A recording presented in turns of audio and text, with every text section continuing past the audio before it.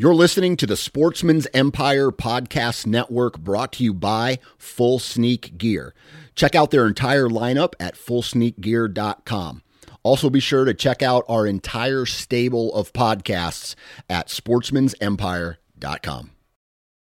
Outdoor Edge knows that providing a freezer full of meat is part of the reason we all hunt.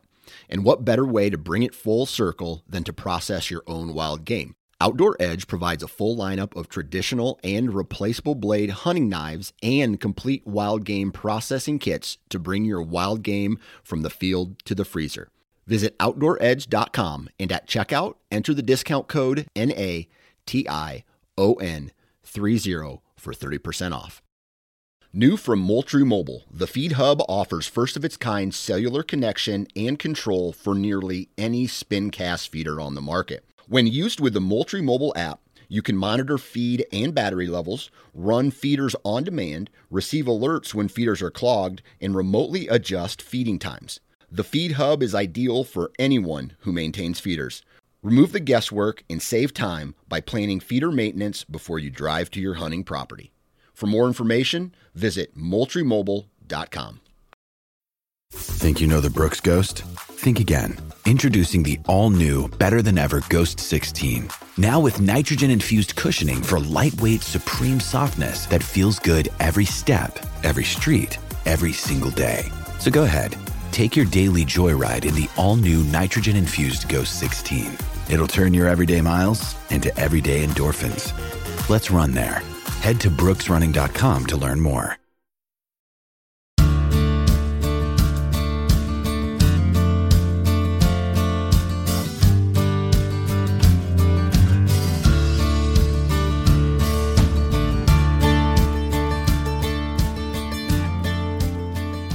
Tuning in, guys. Another episode of the Pennsylvania Woodsman Podcast. I'm your host, Mitchell Sherrick, and with me is Robbie Henney. How you doing, Mitchell? Living the dream.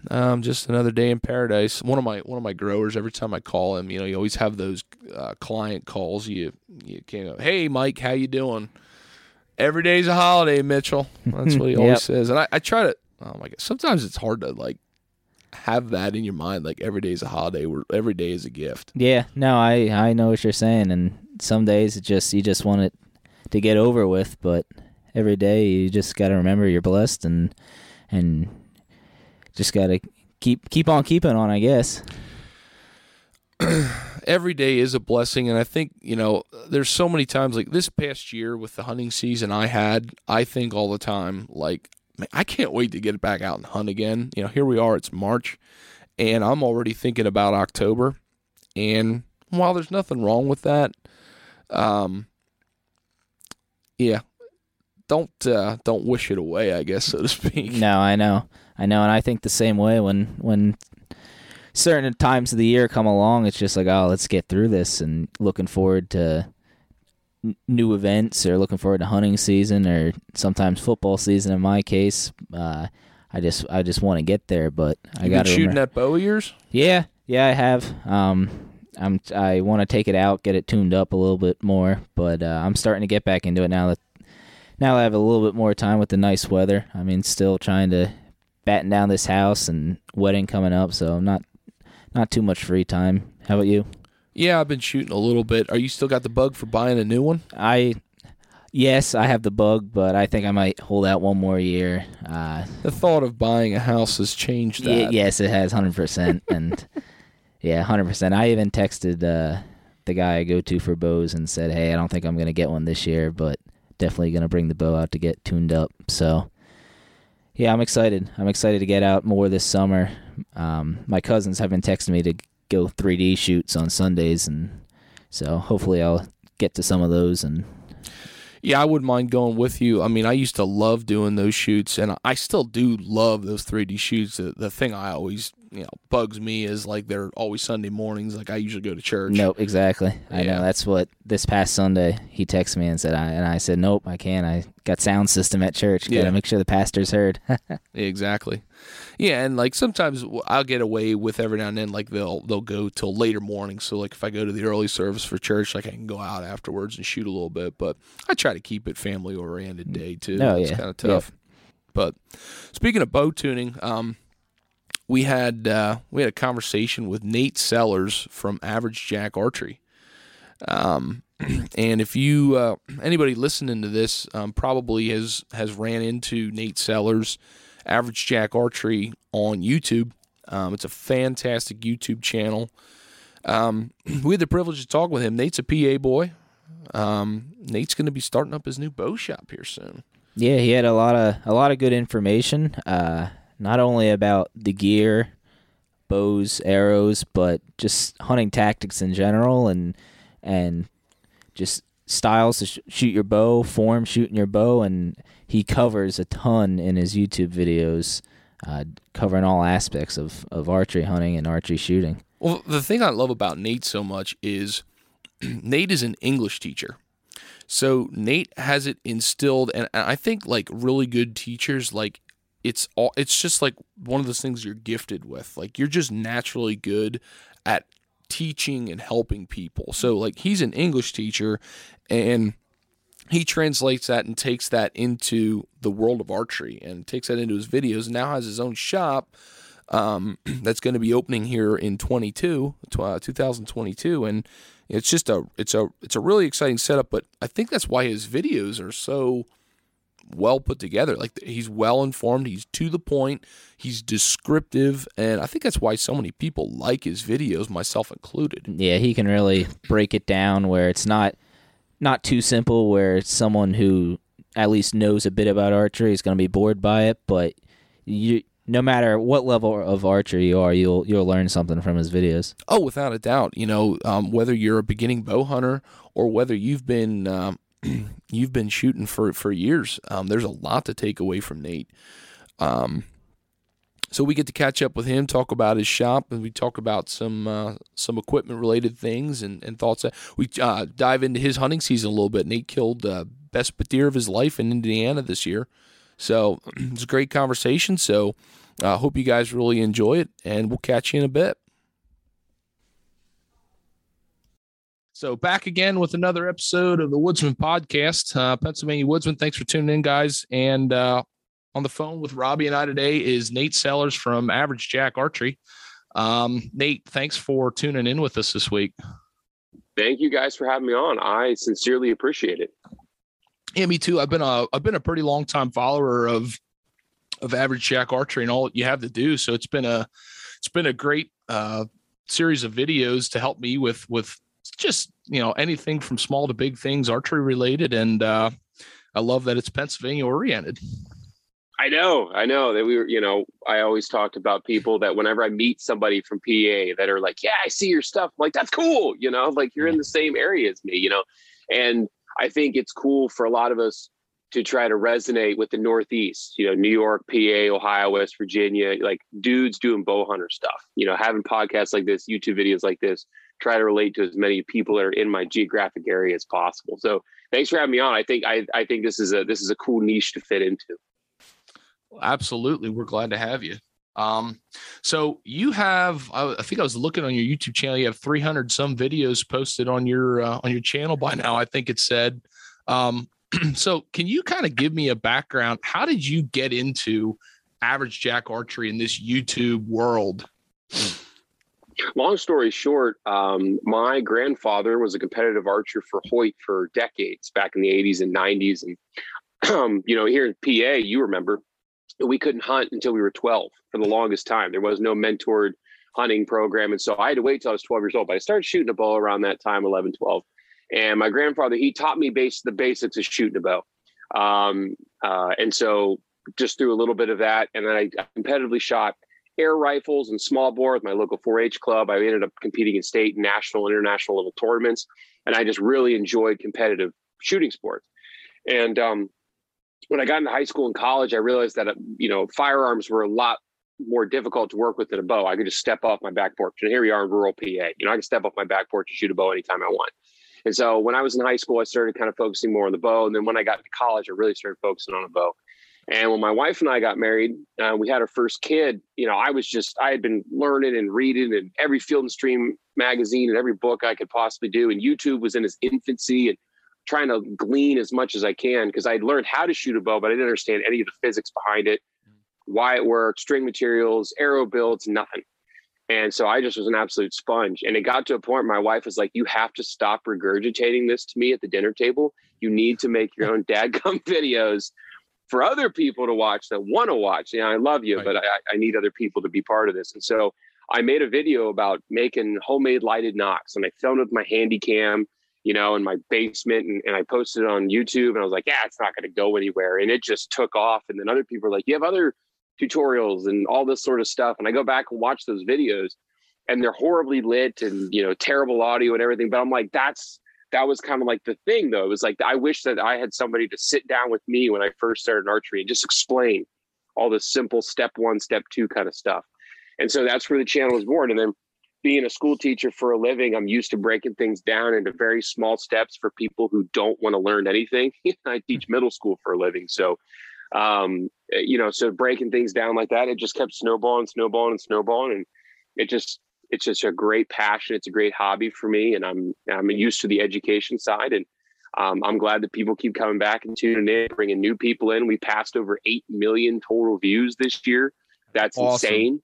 It's absolutely insane to me. Like, I just go, like, 7 years ago, I'm just a dude in my basement. Now, 7 years later, I'm still a dude in my basement, but we have 8 million views. And so, yeah, it's really cool to me. It's really cool. I'm glad that I stuck with it and continue to do it. Now it's turned into a full-blown retail space, and a full-blown pro shop. Yeah. So first off, I'd like to compliment you and say hats off with your videos. With, you said you being an English teacher, you do such a fantastic job of really giving that step-by-step video and trying to make it as self-explanatory as possible with every topic that you talk about. And I think it makes it a really, really great watch. So anybody who's listening to this, if you haven't listened or watched to an Average Jag video, you guys got to tune in, because there's a lot of great information on your channel, Nate. Yeah, I appreciate that. And it's not, it's not flashy, it's not sexy. It's not the crispy John Dudley, cool, 100-yard shots, but it's going to help you get better at the sport of archery. And that's the ultimate goal. Because if you're not getting better, you're not enjoying it. It's cool to have all the B-roll shots and make the real nice groups at 100 yards. But, at the end of the day, people getting better at the sport of archery and growing the community as a whole, that's my goal. So as uncool as the videos are and informative as they are, I really enjoy them. And I'm glad that people keep coming back to watch them. No, yeah, going along his point, I like them because they're short, to the point. You get your point across. And I mean, I watch them or listen to them. Some of them I just listen to at work when I'm trying to do stuff on my computer. I can just listen to it in the background and still learn from it without even seeing some of it. So that's I like listening to them. My poor wife's going to hear you say that the videos are short, and she's going to tell you that I'm incredibly long-winded. That is a huge lie. Those, as compared to some other videos, you're well descriptive. Yeah, is that the word? Yeah. So Nate, you just posted a video. We're getting a little bit of cutout here. You got us there, Nate? You got me. There we go. Okay. So anyway, you posted a video about the recent announcement. I think you know which video I'm talking about. Your recent announcement about starting up your own retail space, and you got to mention that. So, floor is yours. I'm so anxious to hear about this next step. So it sounds like things have been busy in your neck of the woods. Yeah, it's been real hectic. So we, like I said, we've been doing this 7 years, and 7 years ago, I never even imagined that I would be a small business owner or that, Average Jag Archery would be a business. And I decided to just make videos on YouTube. And starting kind of summer of last year, my wife and I kind of looking at each other and was like, yeah, we should start a shop, actually think about it. And then Thanksgiving rolled around. We're like, no, we should really start looking into actually doing a shop like that. This is kind of, post-COVID mayhem, stuff's kind of coming out of the woodwork. Looks like it's possible. And we've had a lot of shops in our area here in rural PA, which is mind-blowing to me with the number of archers and bow hunters that are in central PA area. We've had a lot of shops close, and whether they're for lack of good management, lack of workflow, poor monetary decisions, I don't know why they've closed, but there's been a lot of closures. And so a lot of people have been traveling hours to find a reputable bow shop. And so we were like, well, there's kind of a void to fill. And there are very few educated people when it comes to the, working on a bow nowadays. There's so many different bows and the little ins and outs and intricacies of everything. And so around the Christmas time, we kind of had found a building, a revitalization group in a town called Phillipsburg, which is not too far from where I live. Yeah. And it's on a highway that's just a 2-lane highway, but it's one of the most traveled 2-lane highways. For those of you that live in Pennsylvania, 322 or Interstate 99, it's one of the most traveled highways in the central part of the state, if not the whole state.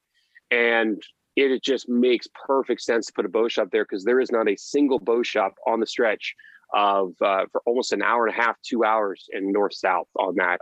And there's thousands of people. Penn State University is about a half hour away.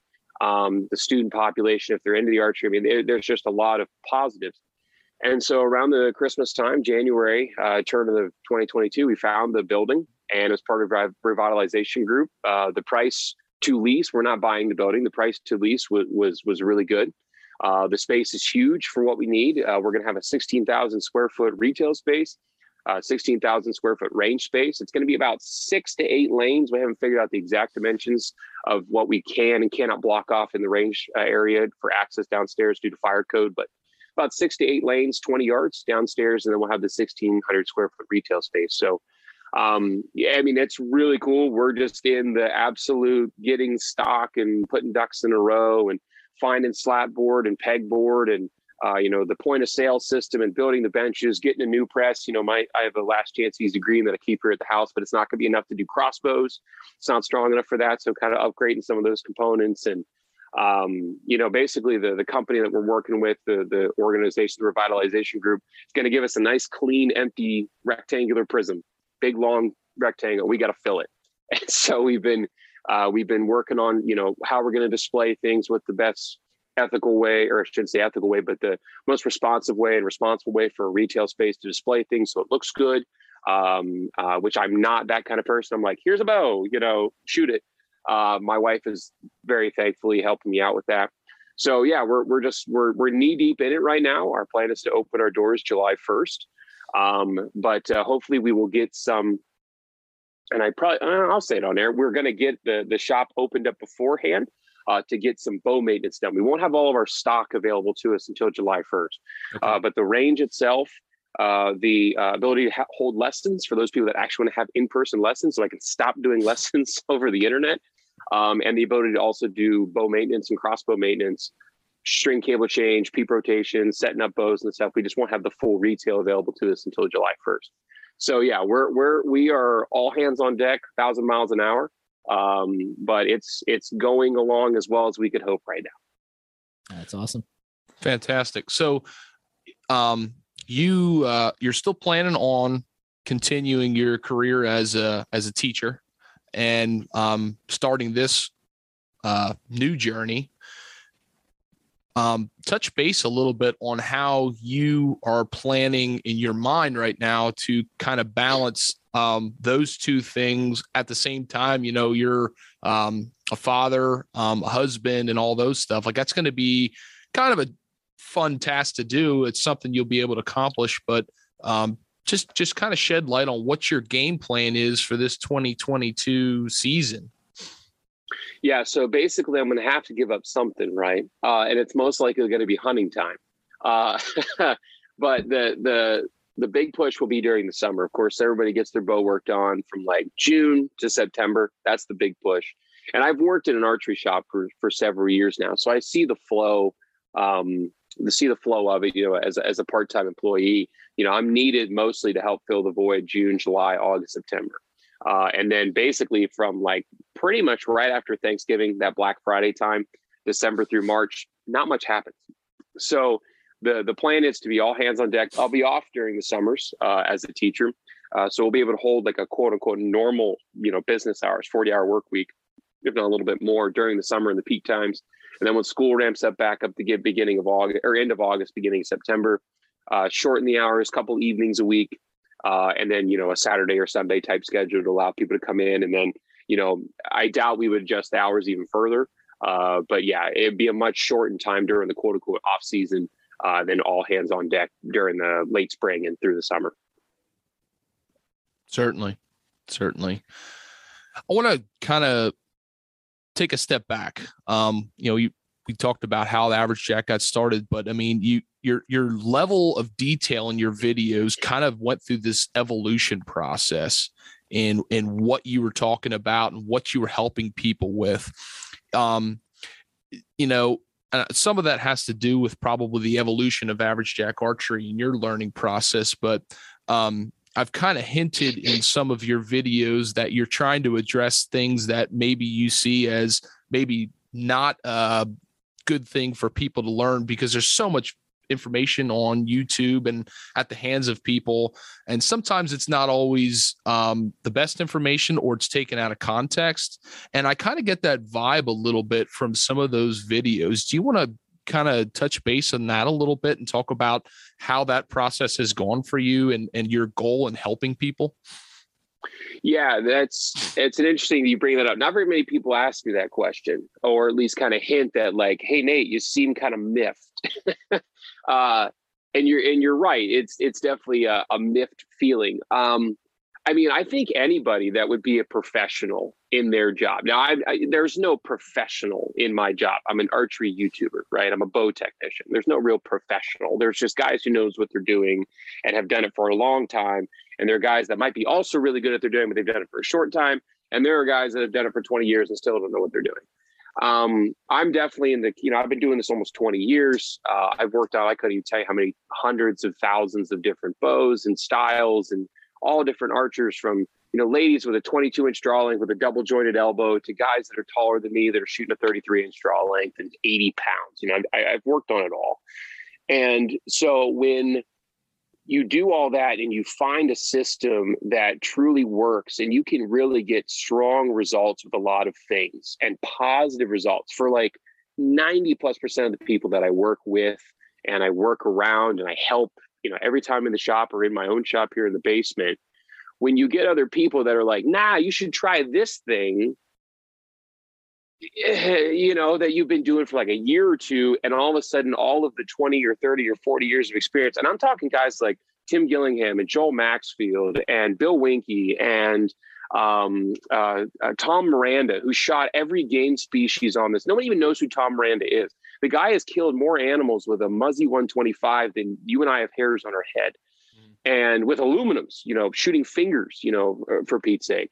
And people completely forget these absolute monarchs that have been doing this type of stuff, not paid for most of it, that their success story. And so, I spend a lot of my time now, instead of helping people from scratch, I help pick up the broken pieces or the stuff that they've already boogered up and fix it and turn it right if they just come to the right person the first time. And so that's where a lot of my stuff now is geared toward, is like, hey, have you screwed up? Because I'm here to help. It kind of started off with like, let's start together. But now a lot of people hit 17 different YouTube channels or 17 different Facebook and Instagram story posts and this type of the other thing. And you don't really know who's been doing it a long time, who hasn't, who really knows what they're talking about. And I'll admit, I'm learning new stuff every single day. That's the truth. People say that, but I'm genuinely learning new stuff every single day. And so to be a steward of that way, and to try so many different bows and arrows and releases and draw cycle styles and everything else, is now a lot of my stuff is focused on helping people if they've already kind of dug themselves in a rut, more than if they're just starting from scratch.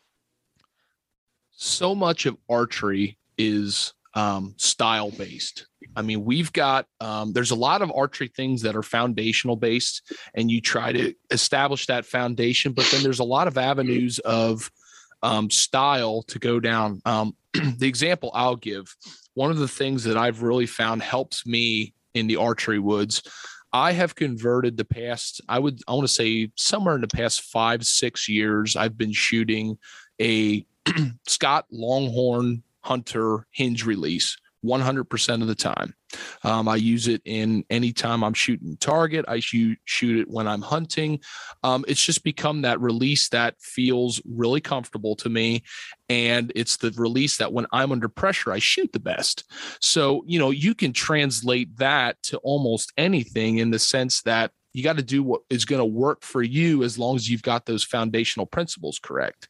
And I'm sure you're going to have it as this shop progresses, and you've probably already had it in your 20 years of experience, but people that watch a YouTube channel and they're going to learn somebody's style, and then they want to go to Average Jack Archery and say, hey, why don't you do this to my bow? Or why don't you try this? Or I want to try this type of tuning to my bow.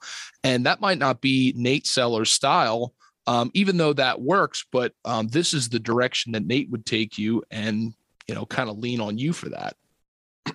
Yeah. And I have a different perspective than a lot of the people like Chris B, John Dudley, John for a while, but like Travis T-Bone Turner, from Bone Collector, he and I have a lot of the same in common because he ran an archery shop for 30 years. Okay. Right. We see the industry side of things. Like you can come to me like, hey, listen, let's say I want to build an arrow that looks like this. And I'm going to go, cool. I don't have that. Right. I don't stock that. That's not a thing I usually can help you with. Now I can order it for you, but now you got to come back 2 weeks later, whatever it may be. But I do have this option. I can build it right now in front of you, like we're at Subway, and I can help you tune this thing right now.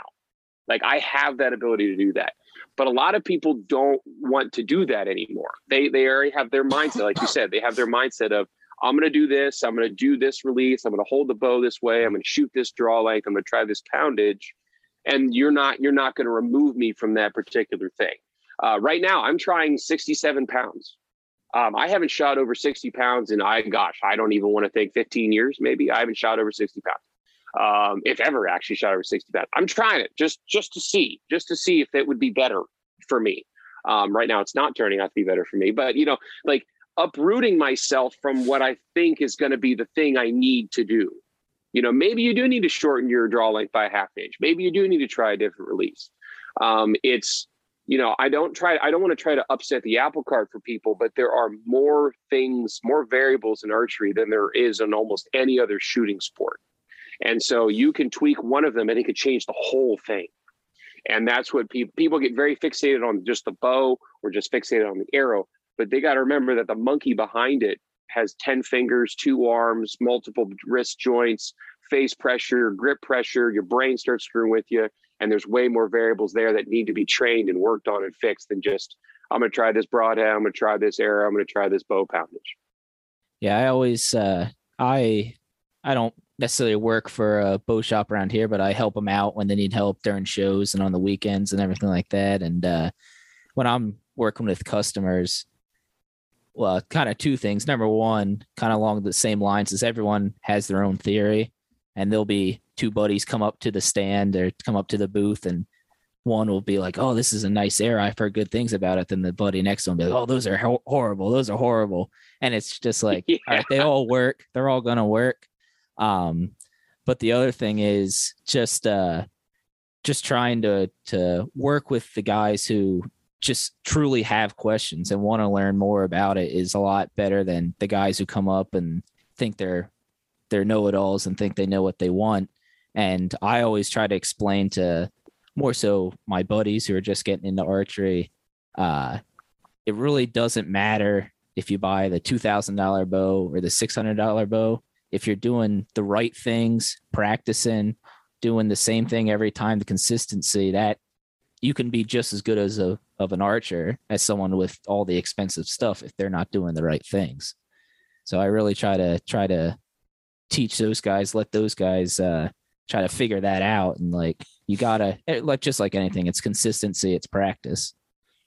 It's consistency, it's practice. And like there are 3 kinds of customers that like, or 3 kinds of archers. There are people that are like, I don't really know what I'm doing. I would like to learn different things and see what works for me.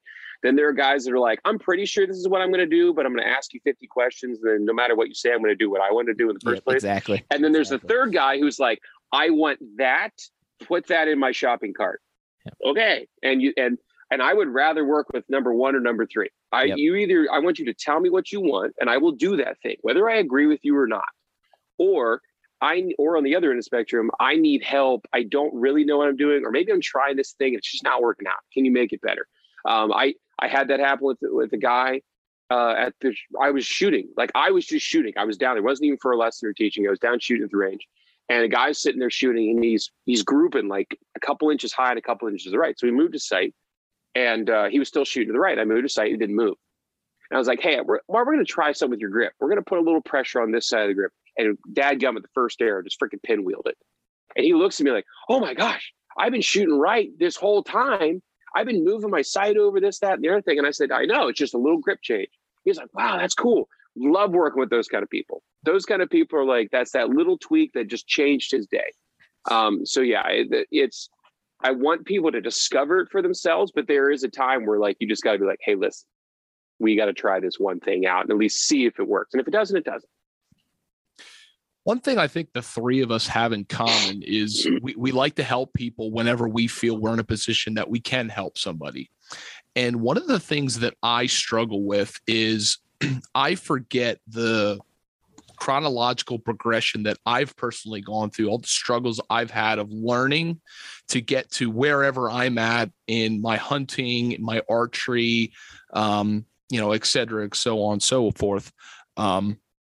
So can you kind of talk to me and give me advice? How do I try, or how do you maybe try to scale back, dumb it down, like do such a good job in explaining things step by step, whether that's for something archery shooting related or just something hunting related? There's things that I think is just like automatic knowledge, and they're really not. They're just things that it's just become so innate to me that I just assume it is, and it's not. Like wind direction. Yeah. Like understanding that blows my mind when people don't think about wind. Like I'll be sitting, I can't go into the woods. Like I can't just walk in the woods with my kids and not go, I wonder where the closest white oak is. I can't do that. I have to be, or like, oh, that tree would be really good on a southwest wind. It's like, Dad, we're in the middle of the park. Like there's a kid playing soccer right there. You're not hunting. Like that kind of stuff. But no, I think for me, I cheat because I work with kids in particular that are in that 10, 11, 12-year-old age bracket. They're in that 5th and 6th grade. So I kind of have a cheat. I think I have a better in with that than a lot of people because I'm used to dumbing English down or social studies or history lessons down into those finite things. And a lot of those kids in that age bracket are also starting to hunt right now. So like we'll have discussions at school. They'll be like, yeah, we're building my tree stand. And I'll ask them like, oh, is there an oak flat nearby? And they'll be like, I have no idea what that is. I'm like, well, let me tell you what an oak flat is. And then I kind of think to myself, like when I'm doing a scouting video, I'm like, hey, that 11-year-old didn't get that. That 38-year-old who's never hunted before probably is in the same mindset as that 11-year-old kid they're just brand new to it. And so I think there's a lot of that. I think I miss some of the higher level, quote unquote, higher level thinking stuff, because I'm trying to, I don't want to say water it down, but kind of keep it as simple as possible in a video that isn't an hour long. Yeah. And so I think I try to toe that line. Sometimes I definitely fall one way or the other, like the bear shaft tuning video. Woo, that sucker's in the weeds. And then there are certain videos are like, oh my gosh, if he says shaft one more time, I'm going to jump off this chair. So yeah, it's kind of a fine line to toe, but I think being a teacher and working with a lot of the younger age set kind of gives me a leg up and keeping it in simple chunks. Great. You kind of touched on hunting. Looks like you had quite the hunting season this year. You knocked quite a PA. Well, no, but I mean, you still brought some meat home for the freezer. And you killed your biggest buck to date, or out in Indiana. Yeah, I mean, the videos that I watched, I noticed that there was definitely some frustration on a lot of that public land hunts, but you still were able to bring some meat home. You got out on a great trip to Indiana. Key everybody in on your hunting season. What was your What's your take on it now as we stand here in March of 22? It was tough. Also, don't self-film. That is a horrible experience. Like, don't film your hunts, kids. So does that mean you're going to be done after that? No, I'm going to keep doing it. The thing, it is a give and take. I mean, I can't imagine, when I watch like THP, and they do these turkey tours or these deer tours and stuff like that, or any of the other YouTubes, like Chris B doing his stuff, or other channel, even the simple videos like, big PA channel, like Leatherwood Outdoors, John Royer and Shane Reed and Ryan Toth and all those guys, even their little simple 5-6 video. I know how much work it is to get cameras in the woods, get a camera guy, make sure your batteries, cards are cleared, everything's there. Now the camera's cold. Now the camera's wet. Audio's crap. Got to edit it all. Like, I get all of that. And then when you do it by yourself, it like quadruples the problem. But the ability to have that footage kind of forever is really cool. I will say that's really cool. And so I think for me, with the self-filming, it's going to be really cool when my kids get out in the woods with me. And that can be a permanent memory that I have with my two daughters. They're a little young yet, 6 and 4. But we'll get them out here in the next year or two and try some turkey season when the weather's warm, maybe some early crossbow stuff. But yeah, so PA public, we're PA guys. We understand that sometimes you're in it, sometimes you're not. And last year in PA was difficult. I was in it a lot. I had a lot of encounters, nothing within bow range of bucks here in PA. But it was tough. I saw a lot more. I don't know about you guys. I saw a lot more rut activity last year. Well, this past 2021 fall than I had in a while. I saw a lot of tending. I saw a lot of lockdown. We were getting a lot of bucks on camera cruising all hours of the day, all through November. So that was cool. Shot a doe in the early season, got that on, rolled her. That was fun. Yeah, you dumped her. She ducked the shot a little bit. Yeah, she ducked a little bit. It was a lot of bit. And and she ducked it, but it absolutely crushed her. That was a cool video. But then, yeah, Indiana kind of being the saving grace in a lot of different ways. I filled the freezer. Let's talk about Indiana. That was a pretty cool trip. You were out there for a weekend? Yeah, I went out there for 2.5 days. I went out there on a Thursday after work. I left. It's like a 6 and change hour drive. I was up in Northeast Indiana. Good buddy Derek Craig, who's one of the R&D engineers for Magnus Broadheads, great friend, has a YouTube channel, New Day Outdoors, and he invites me out every year. And so I went out and I hunted all day Friday. We were in them and we saw bucks. They just weren't coming into the area. It's all private there. I was going to say, it looked like just a private farm you were hunting at in those videos. Yeah. Derek has family and friend access to a lot of acreage, but I mean, in Indiana, that Northeast part, it is all ag. It is all ag. And so everything is hardwood draws. And if the corn is on, and those of you that hunt in the Midwest or in ag areas, if the corn is on, it's a very different ballgame, but the corn was off. So the only places these deer can be are in these hardwood draws or in these, these big drainage islands that are out in the middle of these 800-acre cornfield type things that are already picked. And so we were basically just waiting for deer to move up this one draw. Well, I sat there by myself for 2 days, Friday and Saturday, and I'd seen a whole bunch of very nice bucks come out of this little drainage pond in the middle of this 800-acre cornfield and run into this other finger that immediately pretty much turns into private, owned by another landowner that we do not have permission to hunt. So I had like a 20-yard window to whack a deer if theirs came out. So Sunday morning, my last day there, I decided I took the saddle, and the Saturday night before, we went up a tree, awful tree, vines everywhere, chip bark was terrible. Made a set, blind, went in there the next morning. He came to like 25 yards. I mean, I couldn't have. He just ran right out of that drainage pond, came right across. Huge field, just antlers everywhere, chasing a hot doe, ran right up to me, whacked him. He died on his feet running. And that was a wicked cool experience. I don't get to see chasing we don't get to see chasing across big fields like that, up here in PA, and particularly deer that size there.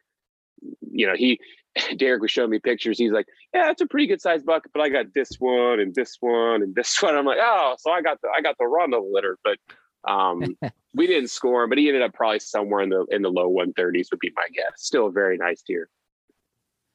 Absolutely. There was some raw emotion in that video we don't normally get to see. Oh, I lost my bananas, man. I was, I mean, cause like that, like when usually in PA, at least the spots that I'm in, it's so quick. The deer they're in the funnel. The shot happens less than 30 seconds later. Like, you don't have time to get worked up. I sat there and watched that deer for probably 4 or 5 minutes, just huge antlers, running back and forth, lost the scent of doe. Maybe he comes in, maybe he doesn't. And then I got it on camera.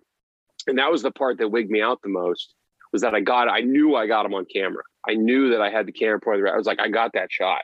Like that was so unreal. It was only the second deer ever I shot on camera by myself.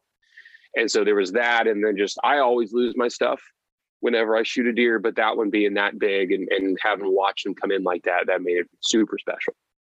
Yeah. Watching the arrow where it hit and the sound of the arrow where it impacted, it definitely seemed like that was a great shot, and, no problems there. Yeah. Thankfully we in real time, I thought I dead center livered him. Yeah. I thought I dead center livered him. And I can see why you would say that, because of the camera angle. You could even see it. Yeah. Yeah. But then we go back and watched it, and Derek, he's like, okay, we'll give it like 5, 6, 7, 8 hours. See what we got. You have time to make back to PA today for work tomorrow. And then we go back and we played it in slow-mo. We're like, that deer's dead. Yeah. He's dead. Yeah. So there's kind of a two-part question I have. So like, you hunted Indiana, and totally different ball game, what you're kind of used to. It was more flat, maybe kind of slightly gradual rolling hills, big ag country, and a lot more funnels compared to what you're used to. So the first part of my question is, was there anything that you took from that hunt that you can relate back to the bigger woods, the bigger mountainous type habitats that you're used to hunting public land? And the second part to that question is the mobility aspect of it. You were mobile and moving from point A to point B and ended up tagging that deer on your last day. Do you attribute that success solely to that saddle, or do you think you could have been in that same situation with another means? It's just that's what you're using in that rig right now.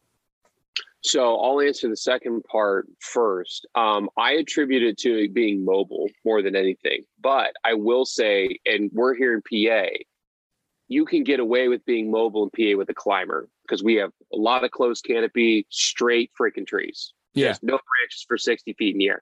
If you're in the Midwest, you got all these brushy, gnarly creek bottom tree. There wasn't a single straight tree. The tree that I was ending up in wasn't even straight. It was about a barrel chested tree, barely could get my platform strap around it, chip bark vines everywhere. I had like 3 shooting lanes. And so it was a combination of being mobile. You could have done what I did with the hang on, with the exception of, in the video, before I shoot the buck, there's a spike that comes in, and I'm moving I'm behind the tree. The tree is between, and it's a big tree. Like I said, I'm a big guy, 6'4", 215. And this spike is on the other side of me and the tree. And I move the camera, and he picks off that camera movement. You watch him. He does the whole head bobby thing up and down. But I'm hiding my entire 6'4" frames behind this tree. And he eventually he doesn't blow. He doesn't really wig off. And he just kind of walks away. If I had been on the other side of the tree in the hang on, he would have seen me. I mean, it would have been over. Who knows if he blows? Who knows if he scares off everything else? Who knows what he does? So I will say that the saddle, from being the perspective of the direction I'm facing, which is the tree, and the direction of the deer, I was able to play hide and seek with it. Did that save the hunt? I don't know. I'm going to say it definitely didn't hurt. So I will say it's more of a being mobile thing. In PA and other, northeastern areas where you have big straight trees, you can get away with that, but you still have to sit on the side of the tree to face the animal. And I'm a big guy. I've always struggled with, do I move? I shot a lot of deer sitting down because I've been too afraid to stand up and just be this huge thing next to the tree. So being in the saddle, I can hide behind the tree. Even a smaller tree just breaks your silhouette enough. So I'll kind of answer that in that way. In terms of the first one, in terms of, the deer in the Midwest, or in that portion of the Midwest versus the Northeast, I mean, they still are majorly focused on the bedding. It's all about the bedding, because they have to have that security. If you watch the videos there where I was hunting, I was right along, I think it's the I-95 or I-69 corridor, whatever it is. You can just hear cars screaming in the background. But those deer do not go until that place calms down. I mean, they live with it. They live with that noise 24/7, but it's still not secure. until it dies down a little bit and it's dark, and they can move there without being 24/7 in the daylight. So the ability to have security cover, the ability to have the bedding was still huge, because that's exactly where those bucks were pushing those does, bedding area to bedding area, which is no different than what we see here in PA. We just see it on a much larger scale because everything's timber, mountain laurels, brushy. They could bed just about anywhere. So it's a little bit different there. There's less hot pockets as there was there in ag country, but a lot of similarities otherwise. Gotcha. I want to touch base a little bit on kind of the area you were hunting in Pennsylvania this year. You were, I mean, not to give away specific locations, obviously, but, you know, on that bigger scale, there weren't any deer there. You can give it away. What were some of those features that you were keying in? Because you did a bunch of scouting videos this year, leading into hunting season, some mid scouting, kind of just breeze through what your strategy was. I mean, you didn't connect with the buck, but you were in the game. Yeah, there's a lot. So my general brain, and this goes back to what we were talking about earlier about, you know, how do we simplify this to break it down? As the season moves, I go from food source to travel locations to strict bedding. So in the beginning of the season, that early season, it's all about the food source, right? And sitting as close to it, particularly white oak acorn flat as you can. If reds are the hot ones in the area, then reds are the hot ones in the area. If you can find a good travel corridor, a good trail, you know, a good topographic saddle or a big point that comes down, those are the kind of things I'm focusing on. Big topo shifts that push into food, because it's a good chance they're going to be not too far away. And most of the time, a lot of us are chasing does there in that early season. So you're really focused on food, and you'll find some deer. Then towards the middle of the season, when you start getting towards that rut, you start getting bucks that are cruising ridge lines, and I'm looking towards topography. I'm starting to shy away from the food. You'll still find does in the food, obviously, but bucks starting to get up on their feet during daylight hours, and they're going to move on their topo lines. They're going to move on their pinch points. They're going to move on funnels. They're going to move on topographic saddles and big knobs and high points. When I start to focus on those a little bit more, I see fewer deer, but then the interactions that I have are more usually in quality. I'm starting to come around into more bucks, and the bucks are usually bigger than maybe the spike or fourthies or little sixes that I'll see on the food sources in the early season. And then as we progress towards the peak of the rut, where does are really starting to breed with the bucks, I'm right on the bedding. I mean, I am hugged in. If I can get into the bedding area, I will go into the bedding area. And I mean, I'm talking thick, nasty. I might only see 2 deer in a day sit, but when I do, I'm going to see them for like 2 hours, because it'll be a buck tending a doe, and they will come into that bedding area, and she'll just move, and he'll move with her. And usually that's the pick of the litter. Usually it's the nicest doe of the litter, if you will, and the biggest buck in the area is going to be with her. And if it's not the biggest buck will show up because he's going to want to kick off the run that's in the bedding area with the hot doe, and so on and so forth. So we go from food to travel areas to bedding, and we go from a lot of deer to a good amount of deer to a small amount of deer, but the quality of the bucks, at least, that you start seeing really starts to pick up the further you move down. Doesn't mean you can't see a big, nice buck at the beginning of the season or just scrubs in the end of it, but that's kind of the mentality I have to break it down into those chunks. You brought up a good point. You're talking about watching topography lines and kind of travel corridors, transitions. I hunt a lot of big woods in Pennsylvania. You know, Robbie and I kind of hunt in Lycoming, Tioga County area, some big woods, public land, state forest areas. That's big boy public land there. That is big boy public land. So a little bit different than you, but at the same time, there's some parallels. And I can relate that you have sections of woods that, okay, this is definitely going to be a funnel between this chop off and this chop off, and I'm going to hunt this. But I always struggle, and I think we all do, struggle with that concept of really narrowing down which tree. You obviously, you're in the same boat as me, working on that all the time too, trying to narrow in, okay, here's this travel corridor. But when you hear travel corridor in mainstream media, you think about the Midwest and those narrow corridors that you can hunt. And a corridor in the woods that you and I are hunting, and a lot of our listeners are probably hunting, a corridor could be 100 yards or 75 if not yards, more. Not more. So, this year you said you saw some bucks moving through those corridors. You didn't have the opportunity to connect. Is there anything that you would have done differently to try to hone in on those specific locations where you saw deer moving? Or, what's your take on that as far as like honing in on those corridors that you were trying to capitalize on? Right. It's tough. I mean, in particular, if you get into a corridor where the wind direction works out for this end or this end, and one end is 75 yards away from the other end. In gun season, you're like, oh, this would be great. But with the bow in your hand, you're up the creek without a paddle. All the bucks that I came across this year, I zigged and they zagged. I mean, I was in there. I was, I didn't encounter any towards the major part of lockdown where I was like sitting in bedding. I had very little interaction with them in the bedding this year in PA. I did there in Indiana, but not in PA. But in the travel areas, man, I mean, I'm sitting there and all of a sudden I hear the grunts and whatnot. And here he comes and he's got a doe with him and they're 50 yards away. And that's just out of range. And it is, and I would have shot him. I would have shot him every which way to Tuesday. It was a beautiful 8-point, big, probably 110, 120s, which is a great deer for PA. Absolutely. And so, that's just, should I have gone to that other tree? Was there anything that led me to believe that the other end of that would have been better? No, because either end is the bedding. And I'm sitting, picture like a dumbbell. I'm sitting in the dumbbell, in the handle of the dumbbell. Bedding's on either end of the dumbbell. And I'm in the middle, and one side of the middle just so happens to be 75 yards away from the other, and I can't cover it all. And if you sit in the middle, you're going to blow it one way or the other. So you might as well pick an end. And so I picked an end, and he came out the other end. It just is what it is. And the other tough thing too that a lot of us struggle is like, okay, well, tomorrow I'll do that. Well, tomorrow I have work. That's you and guys me both.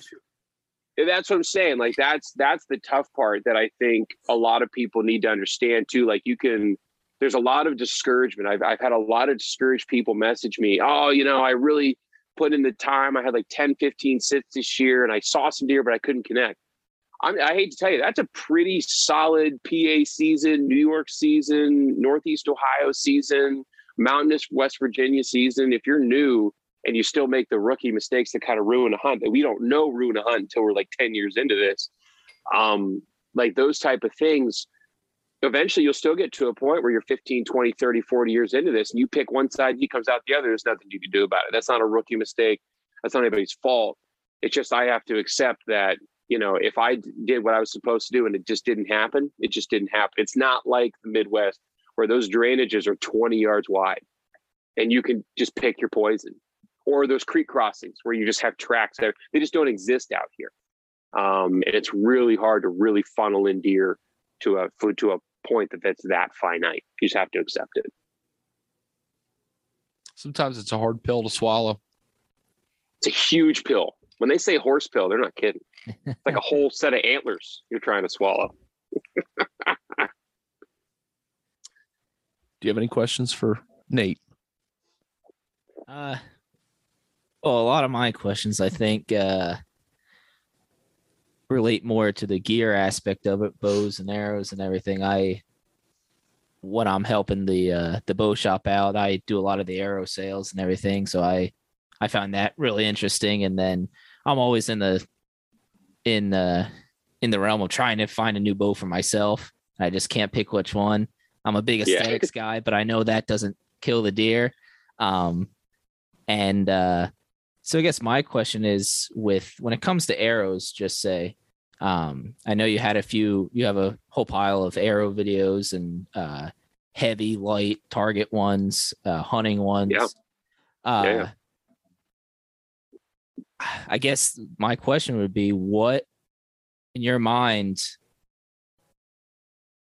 do you get what you pay for? I guess is the simplest way to put it in the grand scheme of things. Mostly hunting related, because I'm the biggest hunter, and I think a lot of people listening to this are big hunters. I know we have some target shooters, but do you get what you pay for when it comes to not only arrows but gear itself, releases, bows? No, I get that question all the time because there will be guys that come in, and I'm looking at pricing my own stock for my own shop right now. They're like, well, what's the difference between the $25 release and the $75 release? And I'm like, I mean, like, there are certain things that there is no difference, right? So what is it? Predominantly, what I tell people when it comes to things is, in the heat of the moment, do you want to put yourself in I got it on a budget, but I also need to kill this deer right now. Like, you've put 9 months into practice for this 30-second interaction with this whitetail or this turkey or this one shot at the range that's going to get you the X to win the tournament. Do you want that on I got it on a budget moment and we're okay? Or do you want, no, I have really high quality strings or bow limbs or arrows or nocks or broadheads or whatever it may be. And I think you can kind of toe the line. I think hunting has way more leeway than target. There's a lot more, particularly with the arrows, there's a lot of really high quality, cheap arrows out there. Yeah, I mean, definitely. from every manufacturer makes a really quality, durable, cheap carbon arrow that really, can kill anything on the North American or European or Asiatic continent or African continent.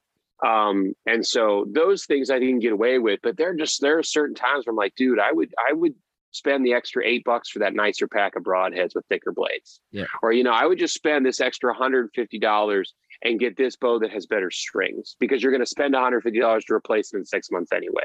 So there are gives and takes, but it's so user specific. Are you going to use it a bunch? What are you hunting? How much you going to, how much you going to, are you going to try to upgrade soon, type thing. But I will agree, you do pay for, you do get what you pay for a lot of ways. I think hunting arrows, you get a little bit more leeway. But there's a lot of things you just can't cut. I would personally not cut corners on.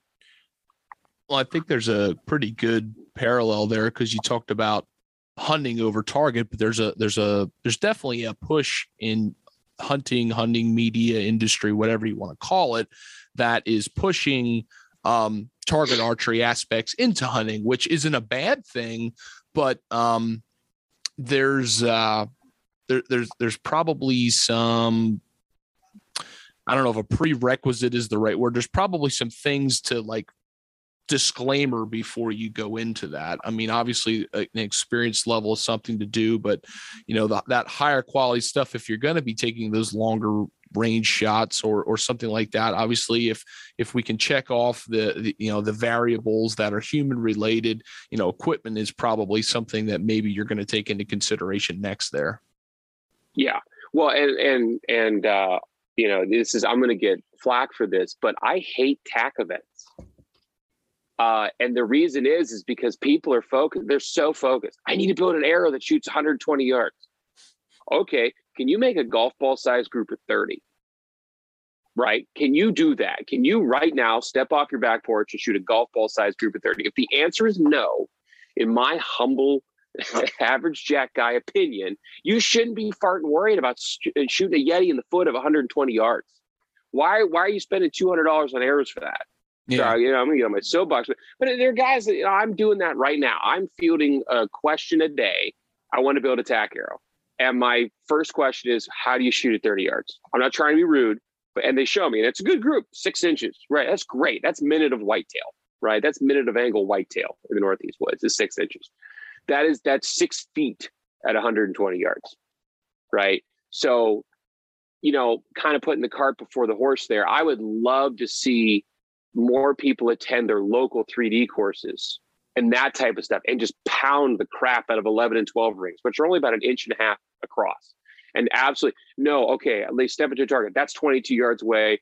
They hold a pin for 22 and they absolutely laser that sucker. I would love to see that happen. I would love to see more people do that than go and feel like they need to. I mean, if you want to go and have fun, all power to you, but don't kid yourself that you're going to start slinging arrows 60, 70 yards of whitetails. It's just not going to happen. It's just not. No, I think you said it. The best thing you said there was when you said someone's got to ask themselves, what are they using the gear for? Are they, a lot of times at the shows, I say, hey, what they're looking for arrows. Hey, what are you hunting? And you get any answer, but some answers will say, oh, we don't hunt, we just shoot. Well, you shouldn't be looking at the $240 per dozen arrows. Right. Let me lead you another way. Or if some people say, oh, we're going out west, we're hunting elk, going to be 80-yard shots. Well, let's lead you to little bit of a lighter arrow that you can confidently make that shot. Or if you're in some private land here in Pennsylvania where it's just thick as can be, you might need that heavier arrow that can pound through some stuff to be able to hit that deer. So I think, like you said, it's definitely what are you using the gear for, and that will kind of determine not only what you need to go with, but how much you should spend on it. Yeah, and the number of guys that are like, "Oh, maybe I'll hunt elk with this arrow." Yeah, come on, man. Come on. Like the number of guys are like, "Oh, I'm going to hunt elk with this," or I'm looking to draw an elk tag or something. I'm like, okay, buy those arrows when you get the elk tag. When you get the elk tag, yep, exactly. When you get the elk tag, because I'm telling you right now, I mean the $200 arrows hit just as hard as the $60 arrows, man. Yeah. I've done it. I've blown through whitetails, man. I mean, it is what it is. And like I understand people. I get it just as much as anybody else. I want to play with new stuff too. It's all well and good, but I have the luxury that I work in the industry and I can, and I get a lot of stuff to work on in that type of stuff.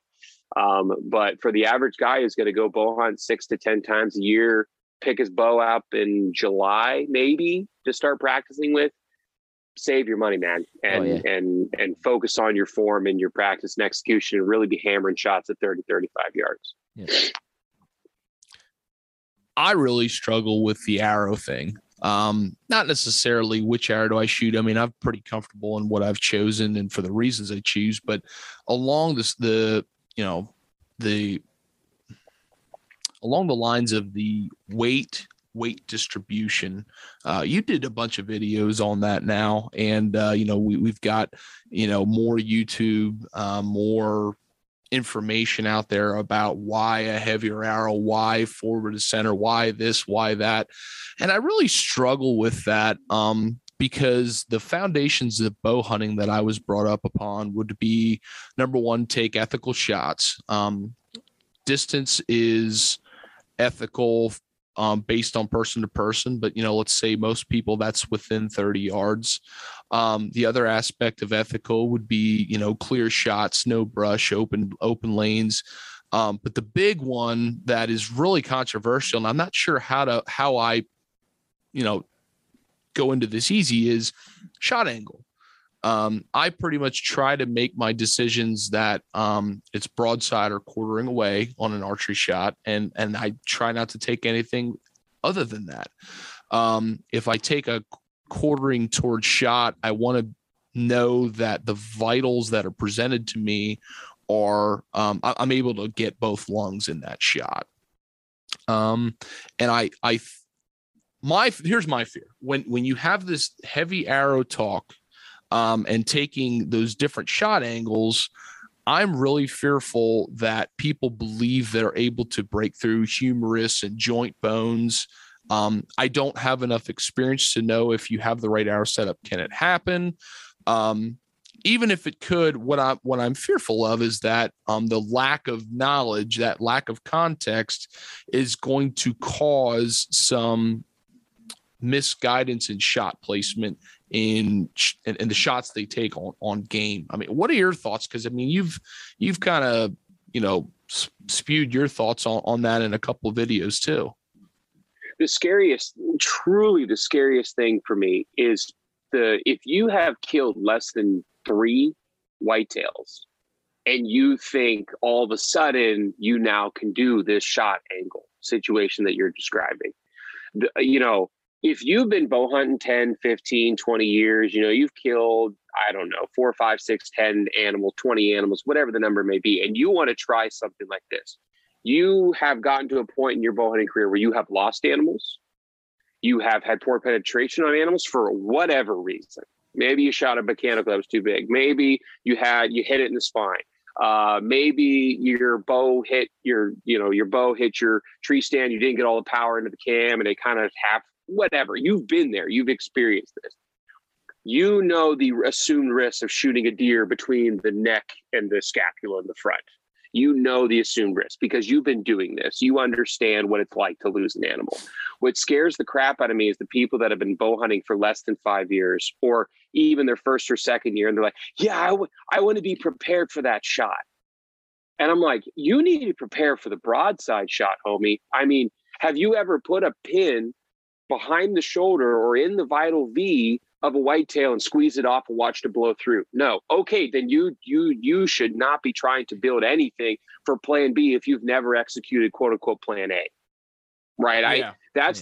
That verbiage and that ideology scares the crap out of me, because if you have never executed plan A, why on God's green earth would you want to then try and think, oh, I could also execute plan B? It literally scares me to death. It absolutely scares me to death. Well, one of the biggest things that I think I struggle with the most is there are very experienced bow hunters that truly don't know the anatomy of a white-tailed deer. Yeah. Right. and that's like truly do not understand the shape, proportion, direction of bones, which bones connect where certain vital organs are most susceptible, what shot angle, the aiming point in certain shot angles. I'm going to be the first to admit when it comes to some of those less opportune shot angles, like quartering towards facing, I struggle with that too. And it's not because I don't know where heart, major arteries and lungs and stuff like that. It's not that I don't know where they are, is I have this voice in my head saying I can't aim there because of bone. But yeah, I mean, you even talk about with people who are willing to take that shot and you ask them where their aiming point should be. And I disagree because I understand the anatomy. I have a biology background. I butcher my own deer, so I try to pay attention to that stuff. And that's a really hairy area. And we want to help people, but at the same time, it can get really like finger pointy, like you're wrong, I'm right kind of deal. I struggle with that. Yeah, I struggle with a lot of it because there's evidence that both work, there's evidence that both failed, and so on and so forth. So I get it. As someone who's an educator, as someone who spends a lot of time helping other people again, going back to what we said at the beginning, helping other people unlearn the stuff that they've already learned, but they've never been able to execute before. Like that kind of stuff, it scares me in a lot of different ways. Again, I couldn't tell you where to aim on a whitetail if it's quartering towards me hard enough. I've killed deer quartering towards me, but there is a point where your brain, the longer you do this, the backside of your brain says, that's too much. That's too much. But if you haven't been bow hunting long enough or gun hunting long enough, even with a gun, I shoot a 25-06. It's not a terrible deer caliber. That's going to blow through. But even with a gun, and you're looking at it, you're like, I probably shouldn't take that shot. You don't have that part of your conscious yet until you've sat there and watched animals in the woods and you're sitting there shaking violently going, I'm going to shoot this thing. I'm going to shoot this thing. And if you've never experienced that before, then putting the cart before the horse by saying, I think I can make that shot. I would love to see you try. There's so many guys that just lose their bananas. They can punch paper all day long. They're the king of their own backyard. Yeah, they're the king. They're the king of their own backyard. And then as soon as they get a button buck in front of them, they're gone. And that's cool because that's the experience. It's for the thing. Right. But like, don't for a second think that.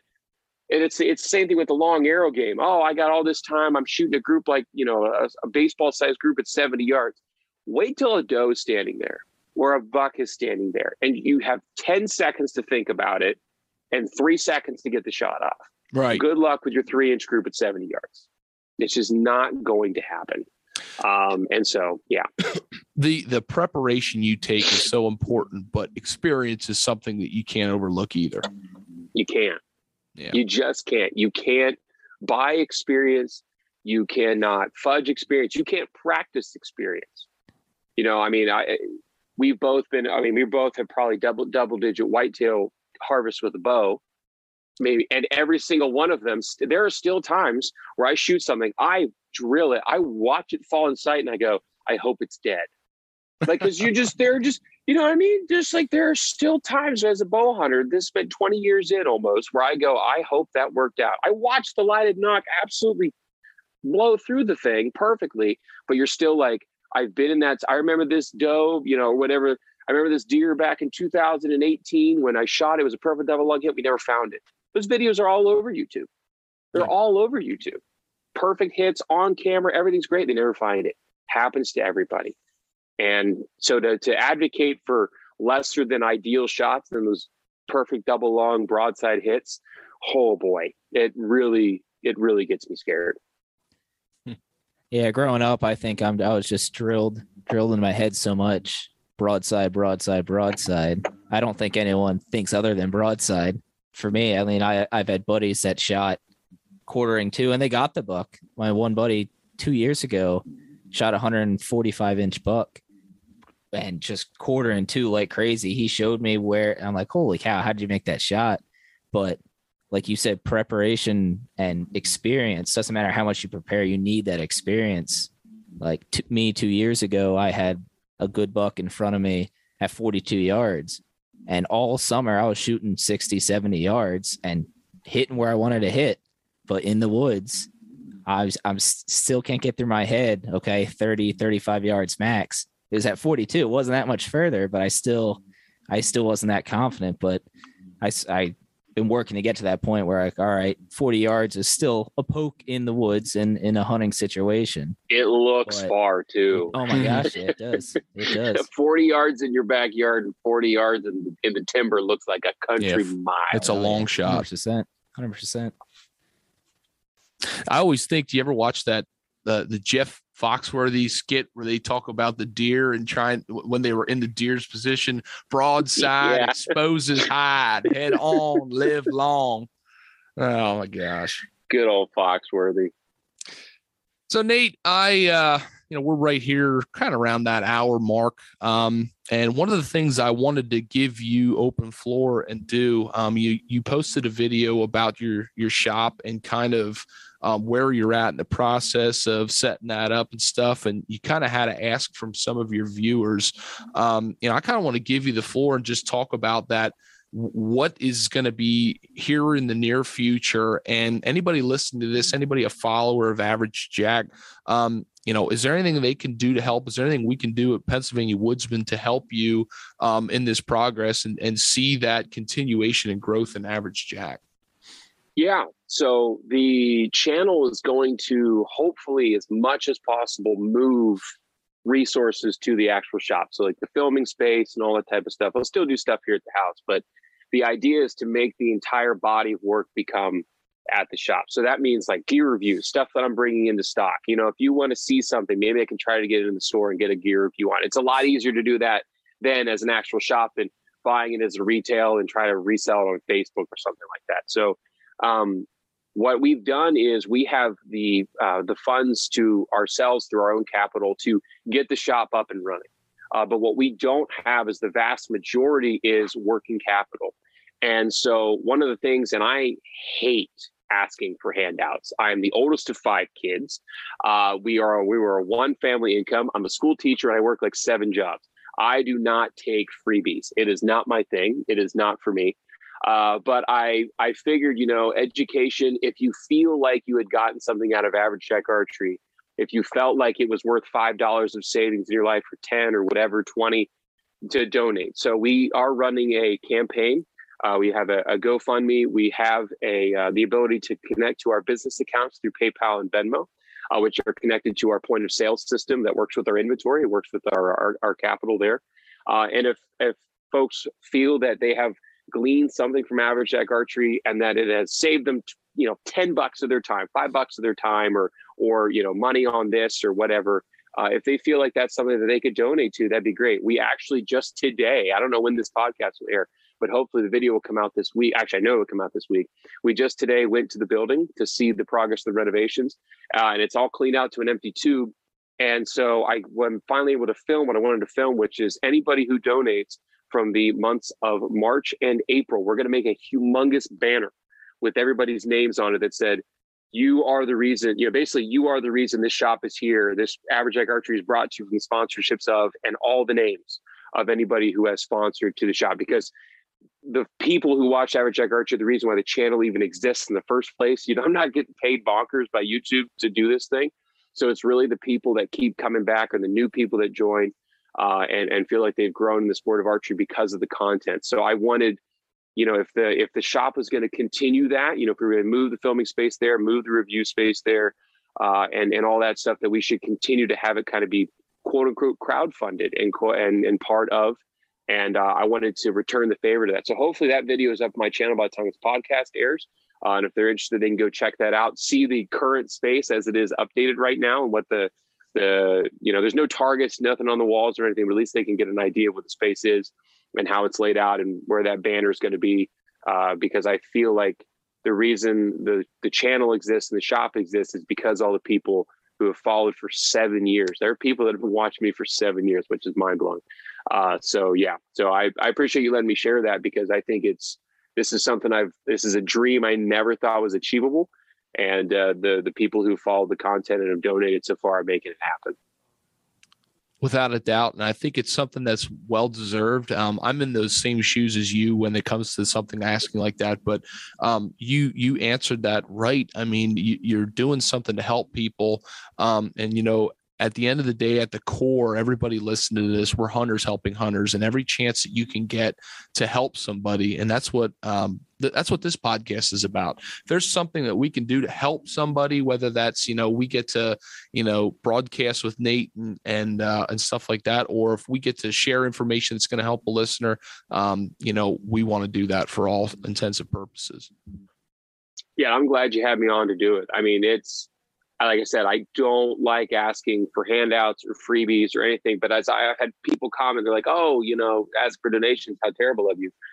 I would much rather know that my shop is built on some guy who watched the channel, learned how to check his draw length, and donated $5 than me paying interest to some millionaire in a bank somewhere wearing a 3-piece suit who's gleaning off of the interest from my small business loan. I would much rather answer that guy's emails about his draw length for life for free on averagejacarchery@gmail.com than pay for that guy's second yacht to Tahiti. So that's something that I have no problem saying out loud. Yeah, we appreciate it. Robbie, Nate, any closing thoughts? No, thank you, Nate. I think you helped out. Really spoke a lot about not only PA hunting, your Indiana hunt. Talked about gear and what your shop and everything like that. So I think it was a good chat. I think our listeners are going to take a lot out of this one. I hope so. And if they don't, they at least got to listen to me derangedly talk for an hour. But I appreciate you guys having me on. I really do. Like I said, I think off air, I don't get asked to do many podcasts. So this is really cool. This is true honor, and it's nice to be part of the PA group. I really take pride in the state of Pennsylvania, archers, bow hunters, and stuff. So I'm really am thankful you guys had me on. As do we, and I think next time let's make it a point that the next time we do this, let's do it in person in Average Jack's new archery shop. Yeah, buddy. July 1st, doors open. Come on down. Will do. Thanks again, Nate. You have a good one. Yeah, thanks, Nate. Thanks, buddy. You as well.